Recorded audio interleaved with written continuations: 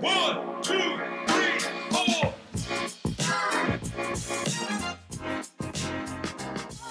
Welcome to Straight Edge the podcast. My name is Clive Allwright, and along with my amazing guests and co-hosts, we're going to be having some brutally honest and sometimes confronting conversations around all things of addictive behaviour. Now, as it happens, I've been a hairdresser for 37 years, and during my career, I've met many people just like me that have also struggled in the many different areas of addiction. So our main focus of this podcast is to chat with as many people as possible from the hairdressing, barbering and media industries, along with some pretty smart people that work in the fields of addiction, to get a deeper understanding of why so many of us struggle with the balance of family, careers, health and the day-to-day pressures of life. So if this sounds like an area you'd like to dive deeper into, make a cup of tea, sit back and listen to Straight Edge, the podcast. Hello and welcome to another episode of Straight Edge, the podcast. It is so good to be here this afternoon. Amy, how are you? Very good. How are you? I'm super excited. We've got a guest on the show today, which I'm super excited to chat with, because I'll give you a little bit of a backstory.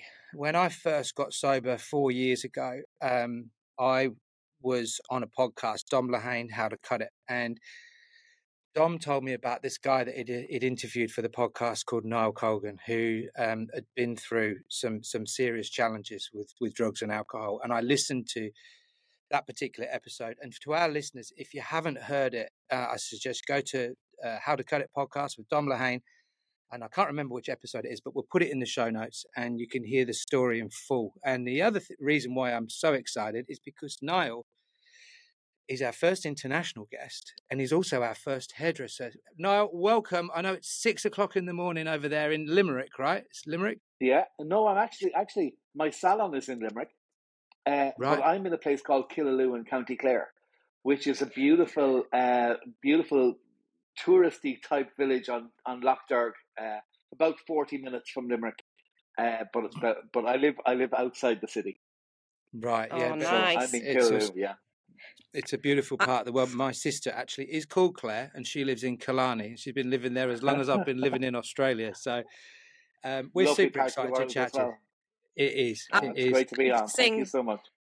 I'm guessing that the weather is a lot colder than it is here.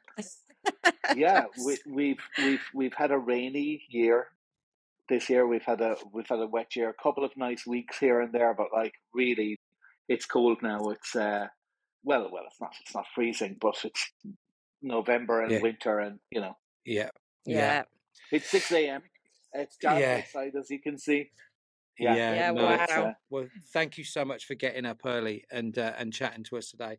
So let's get into it now. I mean, as I say, I've been stalking you. I follow you. You've got a major social media presence. I think I must have driven home with you 5 times on one of on your lives when you were sort of talking about your day and the clients and all that kind of stuff. And you to me, you're just such an inspiration. But I know that you've had some struggles along the way. So let's just start off at the beginning with, who is Niall Colgan, and tell us a little bit about your backstory. Right. Well, I'm 54 now. I've been hairdressing 37 years. I was born in Dublin. We moved to Limerick when I was young. The whole family moved down. My dad is a founder member of the University of Limerick. And so we were taken out of Dublin, brought to Limerick, schooled in Limerick, and had a very, very difficult childhood. It has to be said. I think my mum should never have left Dublin. She was very out there. She was very social. She was a genius. She was a Mensa member.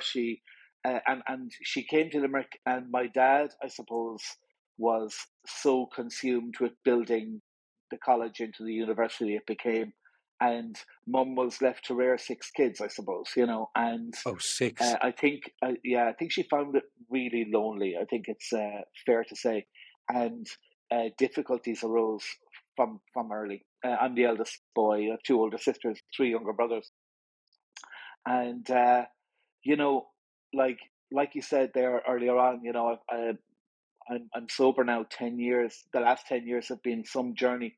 But what the most important thing for me in the last 10 years is I've been able to pick apart in clarity my childhood, because things have come back to me that I never remembered. I never knew happened. I never the clarity I've gotten, and each year in the 10 years has been so different to the last.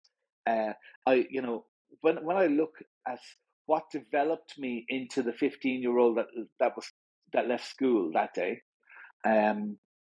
very very young, like it was 1984, and the challenges had grown too much for me in my life, both at home and in school.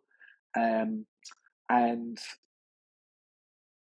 the funny thing is that I think when you're a kid, uh, you don't like people around you to know that you're struggling. Like Yeah. people talk about mental Yeah. health today, and they say, "Guys, it's good to talk." And they encourage adults to talk. Mm. Nobody encourages kids to talk. And That's nobody true. encourages Yeah. kids what's important, and how to open up, and how to express proper emotion. And I suppose because life was so difficult at home, I became a worker from a very young age. So I did anything I could to get out of the house. So from the ages of 8, 9, 10, when the rugby club out the back was uh, building new pitches, I was on the pitches every weekend with silver pail buckets, picking stones Yeah. off the pitch for 10 cents a bucket. Do you know? Mm. And like I did that all day, for my weekend, just to be out of the house. And I suppose my next door neighbor actually was a DJ with the Radio 2 Roadshow. So there was this radio station in Ireland called 2FM. It's still around today. But in Ireland in the early 80s, the DJs were absolute superstars. They were almost bigger superstars than the artists themselves. Yeah. And there Yeah. was this Wow. thing called the Radio 2 Roadshow. And I used to spend all my money that I used to earn picking up the stones off Carrie Holmes' rugby pitch on 7-inch singles. I just got Wow. music for me became the out to the difficulties I was having as a child. So I Mm. became obsessed with records and record collecting, and I would hound my neighbor, who was a DJ on the Radio 2 Roadshow. Now, the Radio 2 Roadshow was this event that would happen all over the country, right? And on a Saturday night. So they'd have local DJs that would drive to halls, if you like, set up DJ equipment. And the place would be crammed full of people because the Radio 2 DJ would be arriving. And the local DJ would start the party, and then about an hour and a half into it, the main Radio 2 DJ would arrive, and the place would go fucking insane, right? But Wow. I at the age of 12, I was like, I want to come with you to set up the gear. I want to come with you to do this. I want to come with you to load the van, unload the van. And eventually I Wow. pestered him so much, he allowed me to come along. So I'd sit in the front of the van. We'd get there. We'd set up the gear. I learned how to set up gear. I learned how to set up turntables. I always brought my little box of 7-inch singles, even though there was Yeah. no way I was going to get to play them. And Yeah. I watch this thing unfold that no 12-year-old was open to seeing. And I Wow. did that for 12. about 3 years. So like before anybody would arrive in, I'd put on my 7 inches and learn how to cue them, and Wow. by the time I was 15, I was quite adept at playing records. And the summer of 1984, or 1985, I became, I suppose, not jumping on too far, right? I suppose I became the most confident in myself that I'd ever been. Um, Mm. from the difficult childhood that I had, I suppose you're always searching and looking for validation somewhere else, because if you Mm-hmm. get rejected at home, Yeah. and if you feel that neglect, right? Um, now I'm not saying I was shoeless, or you know what I mean, but Yeah. it's an emotional thing. Yeah. Okay. No, Yeah. no. So Can I children jump in? need emotional love. Can I just? Go on, I've written Clive. 2 things down here, and that is that. I mean, I've just realised we're the same age. I'm 54 as well.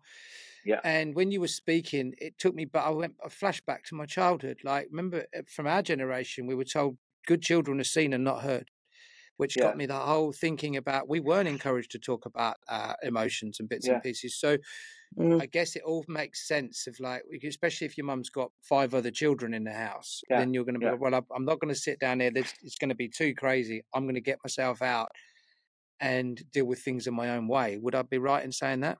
100%. Yeah. 100%. And you know, like the obviously, like I said a few minutes ago, the clarity that has come in the last couple of years, not the first couple of years of sobriety, the last couple. Yeah. When I remembered that, you know, I was always told that I was a little liar, and I would Mm. never become anything but a liar. I'll always be a liar. They prefer if I was a murderer than a liar, right? Wow. Because you know, and that's a really difficult thing to hear. At 12 years of age, I think maybe 13. I struggle with the timeline on this. I was sent to a priest as a child because my parents felt that I was possessed or something, right? Because I was the loudest and probably the most difficult. But I think looking back, I was the rebel in their relationship, if you like, and and you know, I'm sure you've heard all about the Catholic Church in Ireland, and I was Yeah. 12. I was a vulnerable little boy. I was sent to be taught by this priest, and unfortunately, I became a victim. And at 12 So years of sorry, age, mate. that's a very difficult thing to. But of course, I never told anybody. Yeah. I just because I blamed myself, because that's what you do, don't you? Like It's a Mm. when common you're thing, kids, isn't you it? blame yourself. Oh, I'm Yeah. so sorry, mate. So it just became me against the world, I think, at that young age. And when you are trying to seek people's approval, which you do with everybody around you, you know, Mhm. you become vulnerable, and people can pick out a person that needs emotional support. And Yeah. as Very children, I true. think this is, and I look at children today, and if you show any sign of weakness, it's like nature, isn't it? You get picked on and you get bullied. Yeah. Yep. But Yep. so you know, life became, I suppose, ultimately a lot about shame Mm. and and uh, and nobody to turn to, and blame. Mhm. But blaming yourself, because that's what you do as a child. Yep. And I suppose when I hit that summer of '85, and the music had become so important to me, and I was doing the Radio 2 Roadshow with Mike every Saturday night, and you know, then I began to get like a little bit bolder myself and start approaching places in Limerick, and I started playing records in the city. I told them I was 20, and that summer of '85, I made some great connections, school connections, school friends, and um, I suppose I arrived back to school in September '85, thinking that okay, this world ain't such a bad place. I was DJing a couple of nights Mm. in Limerick. I was working in Levy's Shoes on Saturday. I was working in Punch's Bar on Sundays. I was earning a few quid. Uh, I went back in school, and then it all came crashing down for me. Because I went back to school in the autumn of '85, a much more confident young man, and I think that other young boys certainly get threatened by that. Mm. All right, Yeah. Yep. and I found the dynamic change very quickly Mm. in the school that year, that autumn. I realized that things weren't quite the way they had been before, and I started to notice that people became very distant with me. Right now, home life had become extremely difficult at this stage, because I suppose on top of what happened to me, I was really rebelling against my parents at this stage, and Yeah. and doing everything in my power to get out of the house. Yeah, Mm. and I started to notice that the kids were wearing these ACC badges, right? And people were ignoring me and being distant. And then the connections that I'd made that summer, they also started to become distant from me. And kids are really cruel, aren't they? Like, Yeah, very. they're going to fall in line with what happens. And another friend that had just joined the school from Dublin came to me and said, "Look, I just want you to know that the ACC badges are the anti-Colgan Club badges, right?" Now, I felt that was the greatest kick in my teeth that I ever could have gotten, right? Home life was shit. Everything about the priest and everything came up, and I thought, now school life is shit as well. Yeah. And I left school. How old were you at that I stage then, Niall? How old were you then? 15, yeah. Wow. 15. Yeah. And sorry, no, what are the badges again? The ACC, did you say? The anti-Colgan Club, which is even difficult for me to whoa. say at 54. Whoa. What is that? No, it was just this. One of the kids decided that they'd start this. It's hard to comprehend really. Why they do it to another kid, Anti-Niall but Colgan it Club. is what happened. And yeah, so I just Wow. that day that I heard, I was in that morning. I had a massive bust up with my mother, like That must have been devastating. The worst ever, right?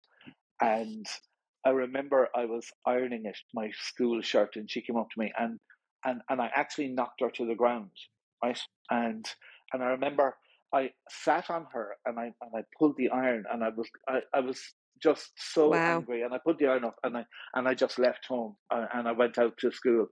And I had heard that morning about the ACC, and about 12 o'clock, I was in the class at the front of the school, and I looked out and I saw my mother coming down the drive, and I just thought, well, she was walking down this long drive at the school, and she was, she wasn't in a good place, I could see, and people started to notice that my mother, in not a good place, was walking down the drive of the school. And I stood up, I picked up my bag, and I just said, "Fuck you" to the teacher, and I walked out of school.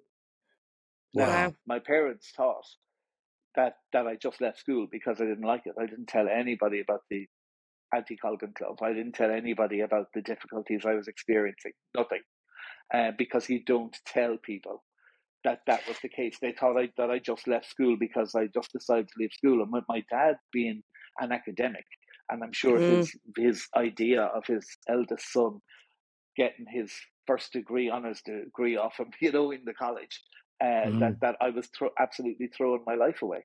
And yeah, I was, because I couldn't stay at home. I couldn't stay in school. I couldn't deal with the inner pain.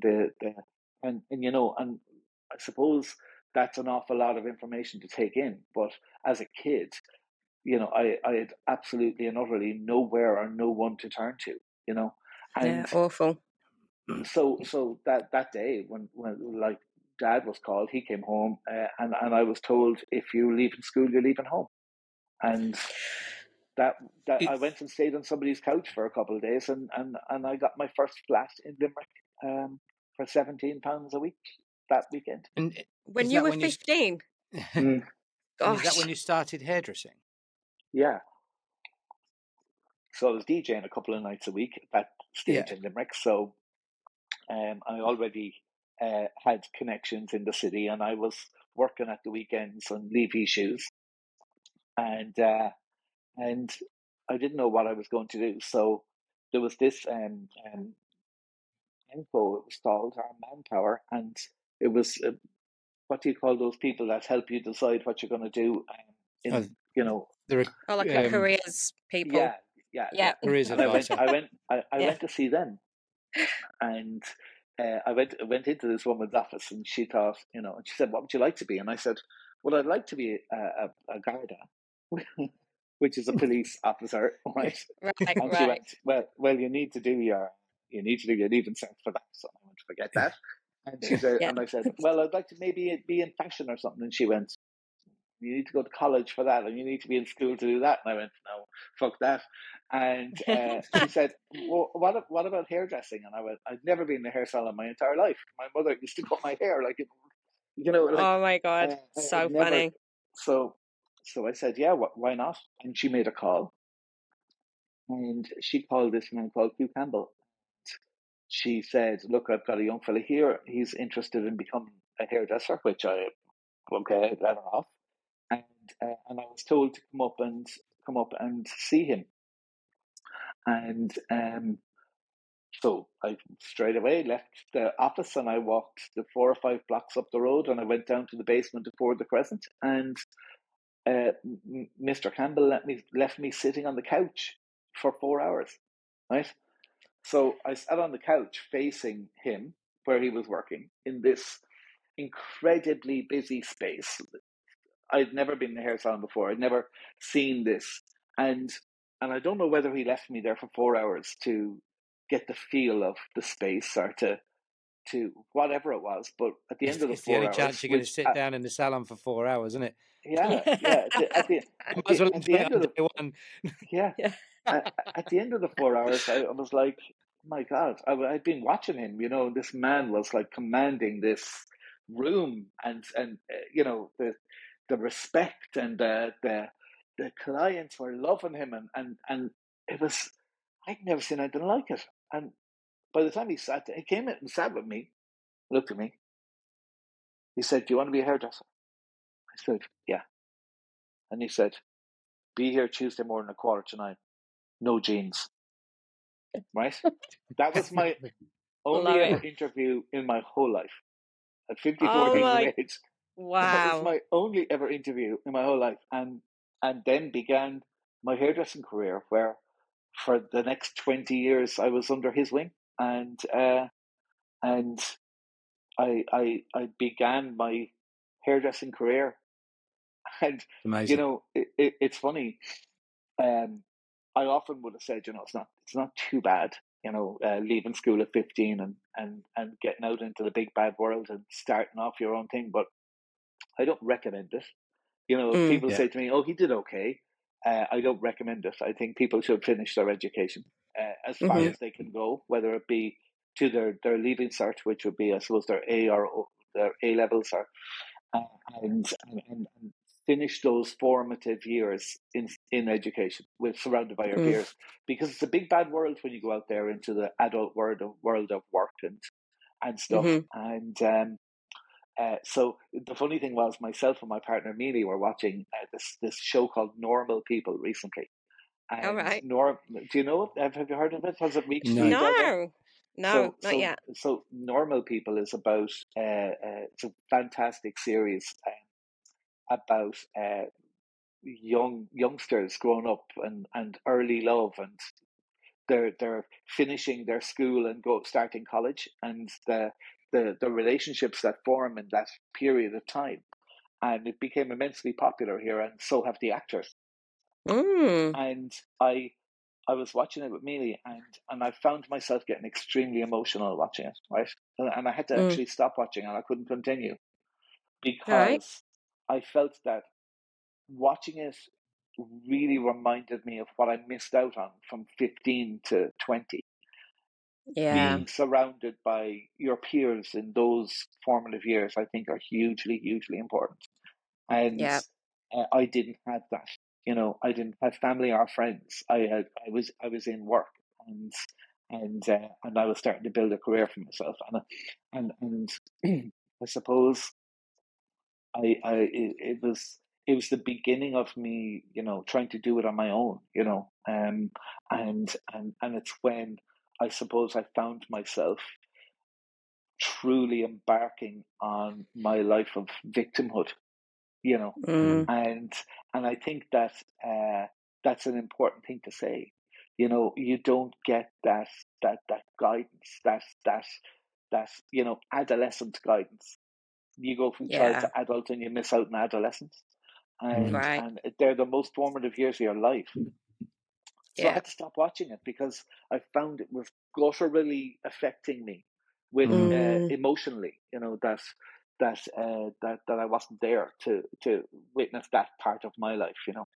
Yeah, Niall, I shame. know you went on to. I mean, your career has been amazing, and you've got some accolades to your name and bits and pieces. So, where you worked for? I'm sorry, I didn't write down your employer's name. What was his name? So I started off working for Hugh Campbell, and Hugh he had Campbell. one That's right. salon. Hugh Campbell, yeah, he had one salon at the time, and then his he is an empire now. He's got 5 salons, Yeah. and his business grew and grew over the years, and I suppose I worked around his company for 20 years, but the time came for a new challenge around 2004, I think. Yeah, I think 2004, and I went out in the big bad world, and I think it's very easy for people to become. I think the opposite to courage is conformity, and I think we are a world of conformers. I think Mm-hmm. if enough Good people statement. stepped out of their comfort zone and actually followed their dreams rather than care about what anybody else thinks about what they're doing, because people are going to be incredibly critical about anybody that shows any flair, anybody Yeah. that shows any imagination. Like, look at the hairdressing industry, right? If you're working in a salon and you're working there a few years and you're a little bit stale, and you've got an apprentice there that's showing real encouraging signs of brilliance, the stale ones are going to put them down. Yeah. The stale Yeah. ones are going to discourage them. The stale Yeah. ones are going to call them fucking idiots for filming their work or for taking a picture of it. What are you doing? And people will constantly try and knock that spark out of you. Yeah. Yeah. That Totally spark, agree. like. So you really need to look at your surroundings. The funny thing is, when I look back, I took advice from so many people that were nowhere close to the level that I wanted to be at. Yeah. Mm. And I still look back on people today and they take advice from people that are just conformers. Yeah. And they're not like step out of the boundaries, and they're Mm. like it's just the most common thing, isn't it? Like you Yep. turn to the person beside you whose life's an absolute mess and you look for relationship advice. You turn to the person the other side of you who's an average hairdresser and there's no interest in being in any way creative, and you look to them for advice. Yeah. Yeah. It's So crazy. you There's started your your advice. Yeah, exactly. Surround yourself with the right people. For that's for sure. Do you you started your own business in 2004? No. I went into another salon in Oh, 2004. I'm I got an sorry. offer I couldn't refuse, and Right. and I embarked on taking a business and turning that around and turning it into something else. And I think that even though at the time I was heavily drinking and taking cocaine, um, never. But the one thing that somebody said to me recently, how did you do all this, and how are you where you are today, when you were such a fuck up, right? And you drank and took We're so good at many it. We're drugs. good at it, though, aren't we? Yeah, and I said the one thing I never ever did, even though lots of people would like to say different, and I never ever took drugs or drank when I was at work. I Yeah. showed up at work Mm-hmm. Yeah. because hairdressing is the most judgmental career you could embark on. So if you don't want to be judged, don't become a hairdresser. You're Mm. judged every Yeah. day by the people you work with, and you're judged Yeah. every hour by the client that you're with. Oh, Niall Yeah. So wasn't in true. great form today. He looked a little bit overweight. He Yeah. was, he seemed tired. I think he gave me 4 minutes less on my haircut today than he did the last Yeah. time. He didn't take a Yeah. picture of me today. He mustn't have liked my hair. Do you know? Like you're in judgment all the time. Yeah. Yeah. You're a Yeah. judged person. Okay. Mm-hmm. So if you're not comfortable being judged, don't go into hairdressing. Yeah. So And, true. and I think I was sucked into that life. Yeah. But I stayed in that uh, job for 5 years. All the while, my life around me was complete another mess. I was in a pattern of destructive behavior. I think because I didn't learn anything anymore. My first living with a girl relationship was catastrophic. I think it Right. has to be said, and that went on. I had a child very, very young, when I wasn't even able to be an adult myself. I had no idea how to parent. I had no idea how to love, which is a hugely important statement. I never felt I was loved, and I had no idea how to love back. And I think that when you're in that situation and you're in a catastrophic relationship, that it tends to lead to absolute chaos in your head, like chaos. So by the time 2009 came, and I found myself in a situation where, again, I'd been made poor choices. I had no idea how to adult still, and I had come to the end of the road in that place. I had two options, I suppose: go to New York, where I had a job offer, or open my own salon. Now, I knew if I went to New York, I'd be Billy Big Balls, right? And I would go there, and I would be, I'd get into the it was a very flamboyant salon with a very celebrity-driven owner, and I would have got in with that scene, And 5 years later, I would have come back to Ireland in a box, and that is exactly what would have happened. Don't need to pick that apart anymore. I would have hit the Coke trail in New York, and I would have been, I still play records, and I would have hit the DJ trail in New York, and I would have I would have partied the pain away. Yeah. And so I think I met this guardian angel, I suppose, in 2009, in early 2009, when I finished in my second ever job after 20 years and 5 years. And he was a solicitor, and I was sitting in his office, and I was going, I want to sue those guys. I want to do this. Oh, I'm the victim. Me, victim. It's their fault. It's their fault, just like it was everybody else's fault. I want to sue them. And he said, calm down. He said, let's go about doing your own thing. Let's just forget about that. This is going to take up too much time. It's going to take up too much headspace. He said, it'll take 5 years to go to court. And you're going to be so successful in 5 years that you're going to be, why am I bothering my arse to take time out of the day to pursue this? And he said, and I said, but I've got no money. I'm like, my financial life was car crash, because every penny I got, I'd spend on socializing, alcohol, drugs, partying, records. So so I had zero money, zero. And he, I think, was the first person that showed that level of, you can do this. That in my life. And he went, wow. So you're going to. Amazing.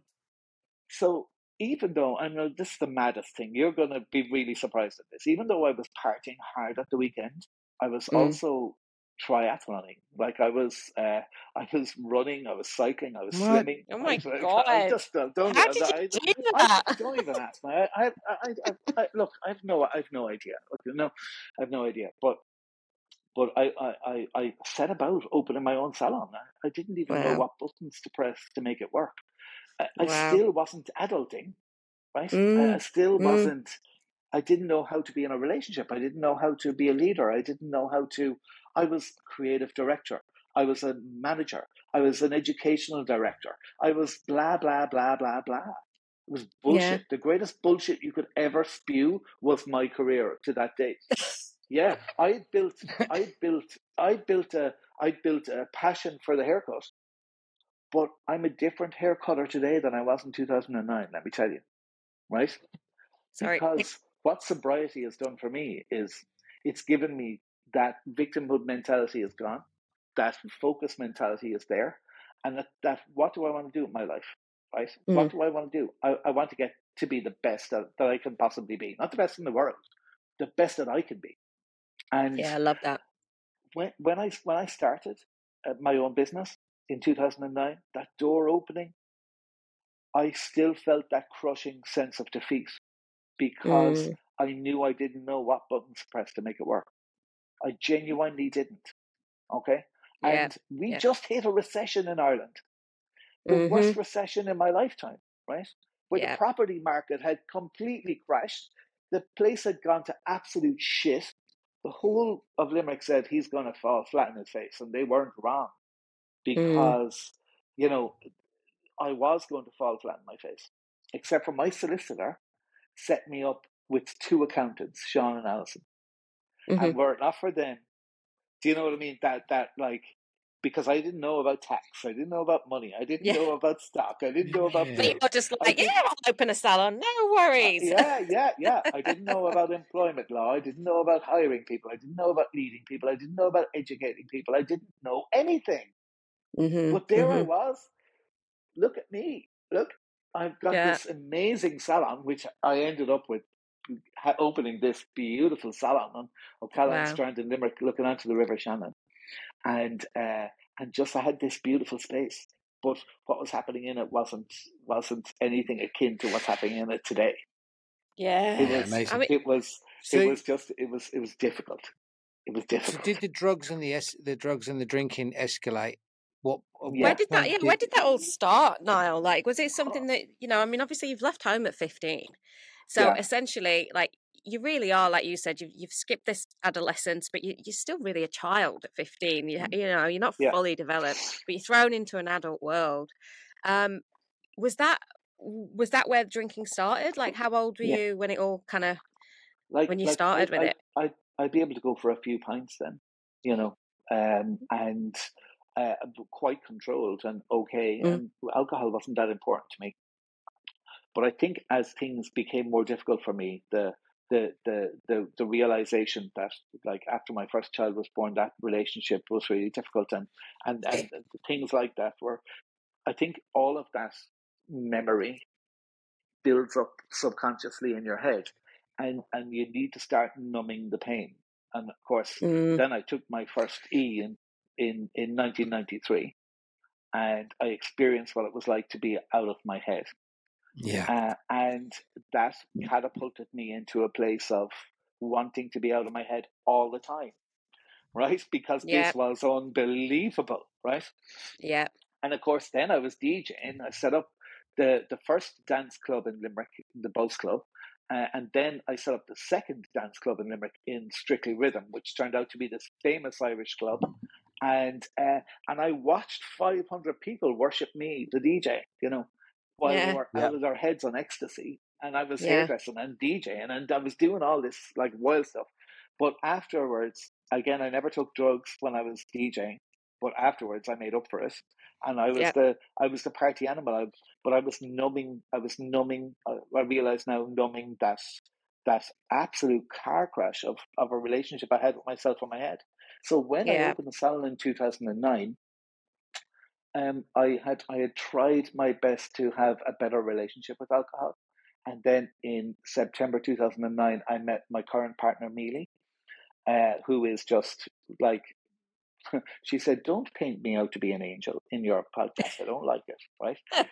bless But her. she ain't no angel. She's difficult, but no, she's amazing. But we like, I didn't realize that at the time, but that was the monumental shift in my life that I actually needed.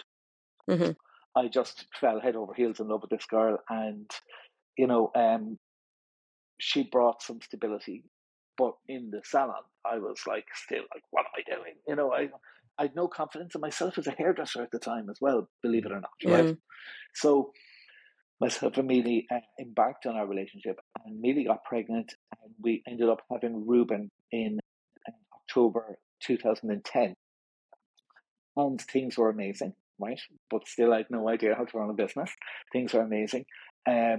Mealy was very sick when she was pregnant with Ruben, and Ruben came along, and just like life was good. I felt, here I'm getting a second chance to be a dad, Yeah. I already had 2 kids. I had been married before, after my first relationship, and it just, everything that I touched turned wrong, right? And I realize now, looking back on it, it was the circle of destruction, right? It was Right. this 3-year cycle that I had. Great year, Right. not so great year, fucking terrible year, right? Uh, Right. if you survived a fucking terrible year, you might have another great year, and then Right. okay year, fucking terrible year, and then everything Yeah. falls Right. apart, right? So that's what happened with Neely. First year, great Mm. year. Second year, not so good. Third year, complete car crash, right? Wow. Ruben was diagnosed with autism in December 2012. And Right. here was Niall Colgan, the victim again. This is happening to Mm-hmm. me, just fuck this life. This is Yeah. bullshit. I Mm-hmm. started drinking. On the way home from work, I would have a couple of minis drunk in the car before I get home, Right. and then I'd get home and I'd hide full wine glasses. Mealy doesn't drink at all. Saving grace here, right? I'd Yeah. hide a couple of wine glasses filled in the press that she wouldn't go to.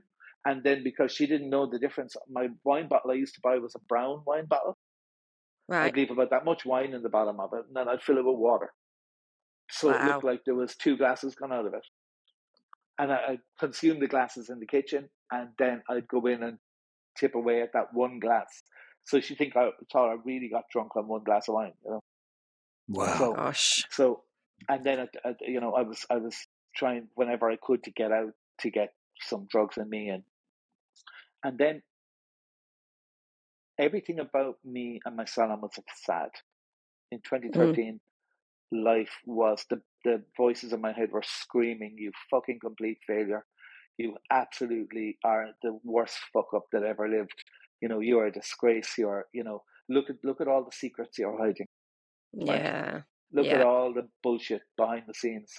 You're the liar you were told you were going to be. You're a fucking Oh. liar, right?" Oh. Wow. So on the 21st of October 2013, my salon won Irish Salon of the Year.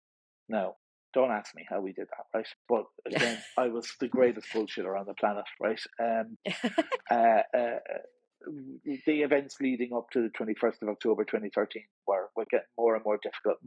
My relationship had completely crashed at this stage. She had thrown herself into the world of autism. I had thrown myself into the world of, I can't fucking deal with this, right? Right. And um, and I couldn't deal with her. I couldn't deal with her talking about it. I couldn't deal with thinking about it. I couldn't. By this Mm-hmm. stage, our second son, Hugo, had come along. And so we had 2 kids, and it was like, from mentally, it was chaos. And I thought, look, I couldn't do it the first 2 times. I'm not going to be able to do it this time. Yeah. This is an absolute car crash. And I set down this destructive path, secretive, destructive path that on the outside led me to winning Irish Salon of the Year on 21st of October 2013. But behind the scenes, what did I do that night? I got fucked up. When I should have Yeah. been walking around, shaking people's hands, getting the plaudits of, I was fucked up. I'm Mm. drinking drugs. Took my first line of coke at 2:00 in the afternoon, and then horsed into the wine at dinner and horsed into the pints afterwards, the vodka after that. And not being the networking, look at me, look what I've done. I was out of control, just represented my life. Mm. The events of that night are the reason I do not drink again. I will never forget that night. I'll never, Wow. even though I went into blackout, Mm. okay, and the events are of the true nature of the night. I have no recollection of, but Wow. the following day began the most painful period of my life. Right. It's hard to say that because everybody thinks when you stop drinking that life is going to become great, okay, but it doesn't, right? And you've got to prepare yourself for that, because there's you've come out of a pattern of destructive behavior because of Yeah. your mindset and your reality. and Mm-hmm. you've embarked on a life of clean and sober, right? But there is a monumental shift to take on board here, right?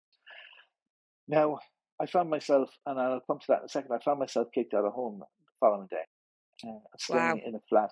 That day I went to my first ever AA meeting. I Was that the realised that, was this the day after the big 22nd of party? October. Yeah, Right. 22nd of Okay. October. Okay. That night I didn't realise I'd be at my first AA meeting ever in my life. Mm-hmm. And I looked around at the pain and the destruction that I caused. My salon was in chaos because of the events of that night. My home life was over. My parenting was just forget about that, right? My family were so ashamed. And I found myself living in a flat. This guy just took me in for a week. I stayed in his flat. But the realization of absolute and utter car crash was down on my head, right? And I looked. I remember that night after the A meeting, I went to my home where Mealy and the boys were, and I looked in, and the fire was lighting, and there was lovely lighting in the place. Mealy was in tears, and it was raining and it was cold, and I wasn't allowed in. Oh, that's hard. And that, I said to myself, how am I going to right this wrong? Mm-hmm. How am I going to do it? Mm-hmm. And it's very, very difficult to do that. You really need to. I don't know whether I pulled everything that I had from my work ethic, and I thought I need to focus here and do this. Then I went to AA every night for 7 nights, Mm-hmm. and then things were getting worse between Mealy and I, and things were getting worse in my life. The salon was in chaos, lads, chaos, and I thought this is all falling apart. And on Sunday morning, the 27th of October 2013, I after Mealy's mother had called to see me and told me to wake up and get myself together. You know, I hadn't drank that stage in a week. After she left, I became the most calm I've ever been in my life, the most happy I've ever been in my life, the most content and elated almost. I don't know what it was, but what came over me was that I had to take my own life. I had to do it. Wow. And mate. going from such an absolute mess, I went from being an absolute mess to being, this is the answer. Like, so I thought, I'm a brilliant swimmer, which I was from me. And if I jump in the river, I'm probably going to take me too long to go, right? You know, and they talk about, but they talk about that moment of instant regret. Yeah. Yes. And how long is it going to take me to drown? Yeah. Do you know? Yeah. And is that going to be in a state of regret? Mm-hmm. Do you know? And I just thought to myself, I'll drive to the cliffs of Moher and I'll jump off the cliffs, right? And it just calm. It's like, wow, calm. I got into my car and I drove to the cliffs of Moher, and I didn't tell anyone I was going. Like I texted lots of people, like in that week, you know, like what am I going to do? How am I going to live? And I think that morning I sent a text saying, you know, I just can't see how I can right the wrongs that I've done. But I didn't say, you know, I'm going to take my own life. I didn't say anything like that. Mm-hmm. But I was like, fuck it. This is a bad place. This is bad. The drive to the Cliffs of Moher was absolutely beautiful. You know, I listened to David Bowie. I'm obsessed with David Bowie. I listened to David Bowie. I was like, why didn't I think of this? I was almost, you know, elated. And my brother, who had called out to me just before I think I set off for the cliffs. Okay, now I had put my mobile phone on the seat beside me, turned over, and I wasn't paying any attention to it because I didn't think anyone was looking for me. Yeah. No one was looking for me, like you know. No. But my brother called out to me and said, "Can you show me where Niall is?" And she went, "He's over in a flat in Killaloe, and you know my mother was just met him, and he's an absolute fucking mess. He's an absolute disgrace. And my mother's told him to go to bed and try get himself together, you know." And Yeah. she said, so I wouldn't even bother going over to see Mm. him. And he went, just take me there, And she Mhm. went, no. And eventually she did. But I think they got an awful shock when they saw my car wasn't there. Yeah, right. Because, like Mealy's mum had said, he ain't, he's not anything. I was shaken. I think I said to her, I think I need to go to the hospital. I think I need to see a doctor. I think I need professional help. I And need you were calming sober time. as well. Yeah. And you Yeah. were 8 I days was sober. like, when she called to see me, I was like this. Wow. I need Was help. that I need help. was that part of like detoxing from the substance, I or is think, it just no, mental no, health? no, it was just mental health. Yeah. Yeah. Yeah. Like it was, like I just partied as normal on the night of 21st.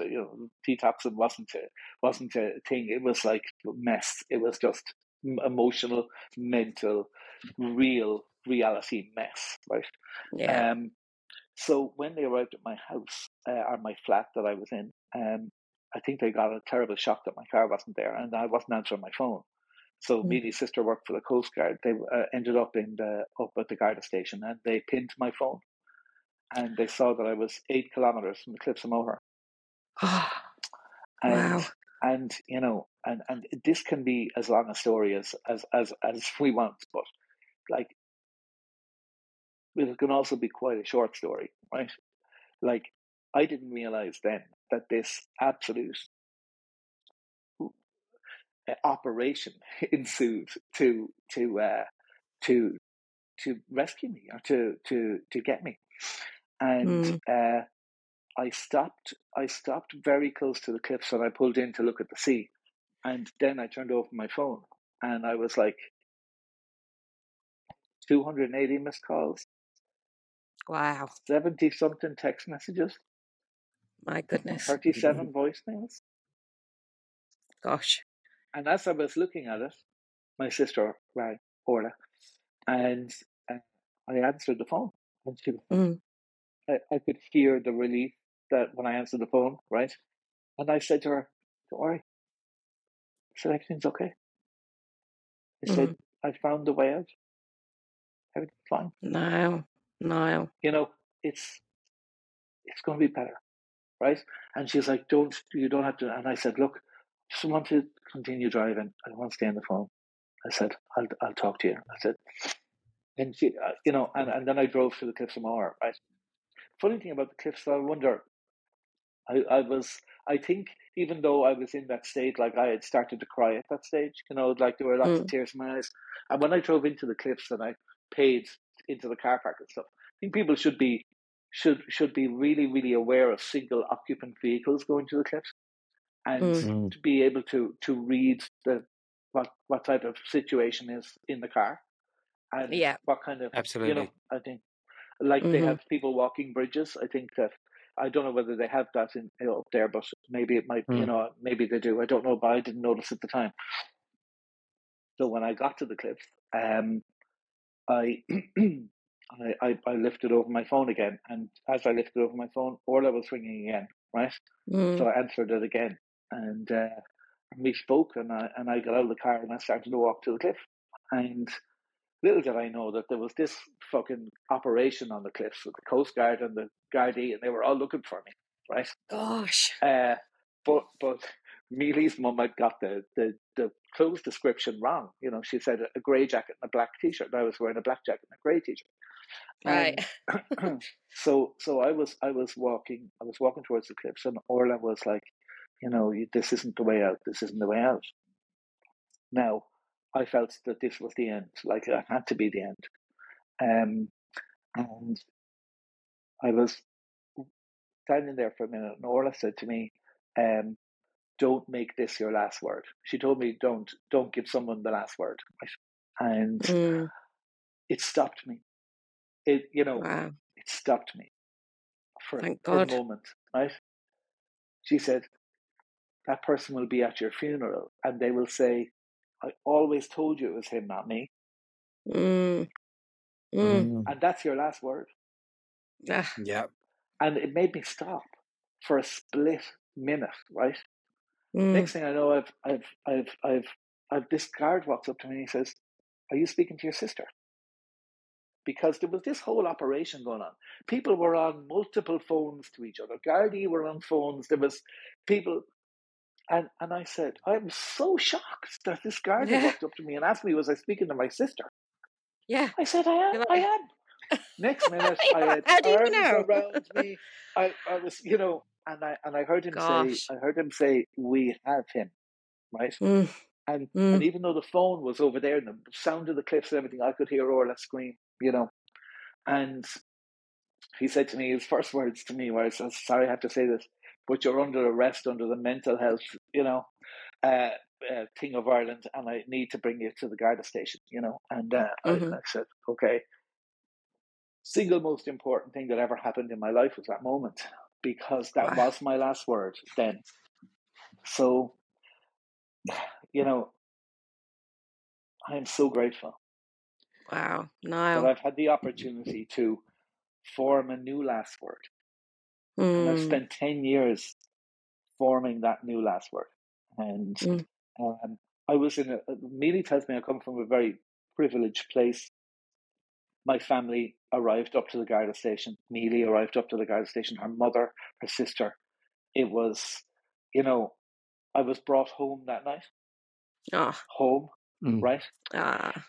Now, then began the pain, right? And this is the most important part. Then began the pain, right? Because I had caused Mealy so much pain. I'd caused everybody so much pain. Now I didn't have alcohol to fall back on. I didn't have drugs to fall back on.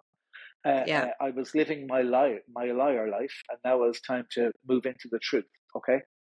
Yeah. And the next 4 or 5 days were so incredibly painful that even though I was alive, and everybody thinks, oh, he's alive, he's home, it's great. I had to, I had to get better, right? So they took me to rehab. Okay. I was going to say, did you do a rehab? Yeah. I only went for a week. All right. But it was the most important week of my life because I was alone. I was in total solitude. I listened to music properly for the first time. Words, lyrics, sounds. I read properly for the first time. I wrote properly for the first time. And when it was time to leave, Mealy was waiting for me. And that was unbelievable because I shattered her heart, right? Yep. And she was waiting for me. And so I went home and I'm so grateful that she was there to bring me home. And I had to start rebuilding my life and rebuilding my relationship and becoming a father properly, to Ruben and Hugo and and I found that not drinking and not taking drugs was actually okay, right? But I went to 90 meetings in 90 days after that. When I came out of rehab, I went to 90 meetings. It was an absolute game changer for me. I never really went after that because, I had developed a home life, and I was so busy with the salon. I had to get focused. I went to the odd meeting after that, but those 90 meetings in 90 days were a game changer. Then I remember one night being at a meeting, and it was the only time in 90 days I met this old man, right? And I shared at the meeting that I was finding life incredibly painful, right? That I'd love to get out of my mind. Okay. Now, everybody drinks to get out of their mind. I'm not saying they get out of their mind blotto drunk or lunacy stuff like addicts sometimes do, but we drink to get out of our mind. All right. Whether that takes crazy, 1 or 2 drinks, it's to be transported a little bit out of your mind so that you numb the pain, right? When you don't have that, it's very, very difficult. So I was talking about that, and this old man, his name was Eric. I never met him before, never met him again. He came up to me and said, you're experiencing, and the best thing anyone's ever said to me this is, right? He said, you've spent the last 20, whatever it is, years with your destructive behavior. You've got to take accountability for the trauma was something that happened, but your actions were something that is your responsibility. He said, you have been destructive. And what your destructive behavior has done, it's caused destructive pain. And he said, destructive pain comes in cycles. It gets okay, it gets better, it's not too bad, it's okay, it's better, it's not too bad, it's shit, it's up, it's down, it's in, it's out. Relationships come and go through destructive behavior. They'll hate you, you're going to leave a life of car crash behind you, but you'll move on to the next person, then you'll ruin their life, right? Because that's the pattern. He said, now you're experiencing constructive pain. Right. Yeah, well. And constructive pain is where the destructive pain is gone. And the truth, because I had to reveal everything to everyone, that I'd hurt and broken, and the truth and the secrets and the shame and I was able to talk and just tell the truth. So I didn't have any secrets anymore. But then I was not only dealing with my own pain, but dealing with Mealy's pain, right? And then, so constructive pain it takes a lot longer. Like a lot longer. The first couple of years in sobriety, we're just trying to deal with that pain. 3 years, I'd say, right? Yeah. Because there ain't no drugs, there ain't no drink. There are going to, but when it's gone, it's gone. It's been constructed. It's gone. It's broken. The pattern is gone. It's amazing. You've just clocked up 10 years, and you said that you did 90 meetings in 90 days. Do you still do meetings at all, or no? And I don't do meetings now, not because they weren't for me or anything. For me, they were absolutely fantastic. But I have a life of gratitude. I have a life of happiness, stress. I employ 22 people in my salon. Stress, but we have a wonderful team. And Mealy is totally involved in the business now. She runs it from home. We're a team. We're together. We're very happy. We're great parents, I believe. And I'm surrounded by love. She tells me I come from a place of privilege, and I do, because I know lots of addicts that have come out and not been surrounded by love and ended up dead and ended up back, because they haven't had that support. So I've spent the last 10 years creating my new last word, whether that be as a dad with my 2 little boys, as a partner with Mealy, as a leader, as a hairdresser, as a hair cutter, as just a general person, and I've tried to make up, I suppose, for the 25 years of mess before that, of absolute mess. You've loved yourself back to life, from what I see. You've been loved back to life. You've found that missing element that you were missing, that missing piece that you didn't have when you was a child. And in fact, when I saw it on social media that you just clocked up 10 years, because I remember hearing this story originally with the cliffs of Moher, which I can't pronounce properly. Sorry. You've tried it a few times before we got on here. I've got a mental block on that one. The cliffs of Moher. Moher, right? Moher, Moher. You say it with a really Irish accent. Moher. Exactly. I can't say it without You even say the cliffs with an Irish accent. Hold on, let me try this now here, lads. The cliffs of Moher. Moher. Come on, lads. It's, and I've written down loads of stuff listening to you. I've written down, the shame, the blame, I cannot still get over my head the anti-Colgan Club badges, mate, and just battered. And then Can I tell you something about that, Clive? Can I tell you something about that? The boy that started the anti-Colgan Club, I know his name. I know who he was. And not long after I became a hairdresser, his mother started to come to me to get her hair done. Wow. Today, she's in her late 80s, maybe early 90s, and she's still a regular client of mine every 6 weeks. And I've love-bombed her for 30 years. Wow. I love it. No, that's a fact. Wow. It's brilliant. And I love her. She's amazing. Wow. Yeah. My phone, just 1 second, guys. What's up? Gonna die. Oh, have you got a plug in there? Yeah, 1 second. Clive's actually in the next room. We're in we're in a studio. It's got 2 soundproof rooms, but we can see each other through the glass. Sorry. Sorry. Are you good? Are you charged? Yeah, I'm good. Okay. All right. So can I do you mind? Sorry, before you kick off with the questions and stuff, Clive. No, I just want to say how incredibly moved I am, and so grateful for you sharing your story, because it's such an important story to share. And I mean, obviously, your ability to go deep and be so raw and just be laying it all out is not easy. There's quite a few moments there where I had to kind of hold back my own Me too. emotion. I was just like, oh my God, and kind of didn't feel justified to cry, because it's your story. But where, like Clive said, like seeing and hearing you, talk about your life now after 10 years down the line.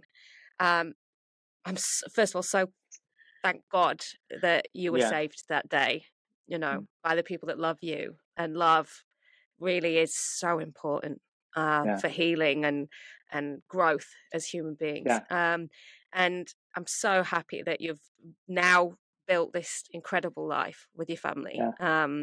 But thank you for sharing, was really what I wanted you to know.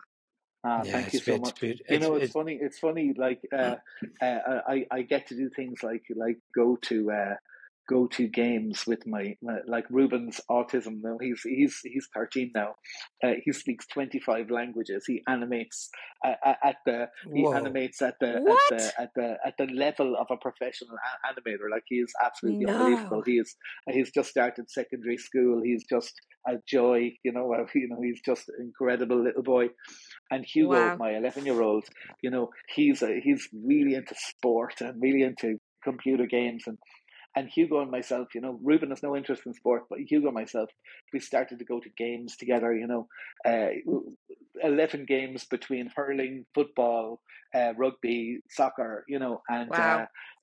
But we've witnessed nine defeats and 2 draws, right? So I don't know whether we're a jinx, whether we're a jinx or not. But let me tell you, I was when I was driving off with Hugo, and the funny thing about it is, like, I see how much Hugo and Ruben love me, and sometimes I have to actually, like, stop in the moment and say, somebody loves me that much.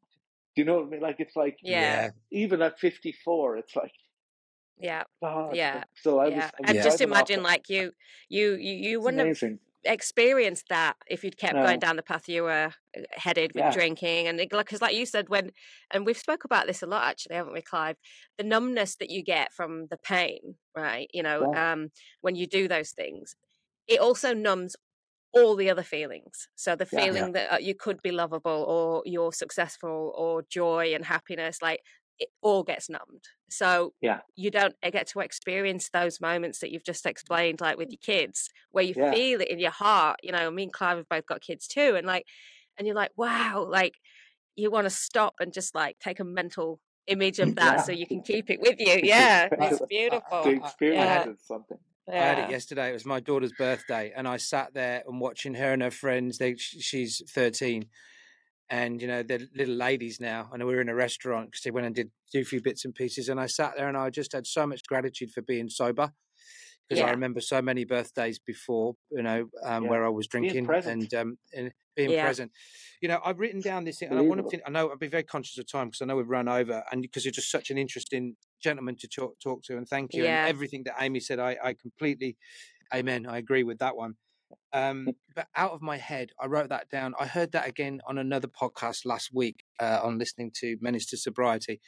It never dawned on me that the words "out of my head" or "he's out of his head," that's exactly what we used to do, right? We used to get out of our heads, because our heads were so noisy and busy. But the phrase just used to be just tossed around, like, "Oh, he's off his head. He's off his head," and and I've said this on many podcasts. I came into recovery for the drinking, and I stay for the thinking, because it's the thought process that my head got me into. That if it's left, and fair credit to you, you said you've got a lot of things and a lot of support around you to be able to keep this momentum going. And I see it, mate. I've seen you on social media, and you've spoken about your days when you've talked about the lovely clients and the gratitude that you've had, and some of the difficult situations. And we'll put your socials into our show notes. Niall, I can't thank you enough. You've been amazing, mate. I really appreciate it. And thanks so much next for time having me on, guys. No, it's been amazing. We might get you back on again down the I was just going to say, absolutely. I feel like I could just keep talking to you for hours, to be fair. And I think there's still a lot more questions I want to ask. You know, and in particular, I think after hearing your story, I really think that people will appreciate you so much. But I guess there'll be other things that come along. Like they're going to want to know, how did you stay sober? You know, like that's always a challenge. It's not easy. Yeah. It's not easy to get sober and stay sober. So everyone kind of has different methods of it's that. Funny, so it's funny, sure it's funny you should say that, because like the last day when I was driving up to the match with Hugo, Mealy said to me, you know, I sent her videos of us together, and you know, and Mealy said, Hugo's a real gift to you, isn't he? Oh, and I said, that's beautiful. I said, no, I said, you were the gift. I said, you just kept giving, you know. And for me, that's what kept me sober, you know.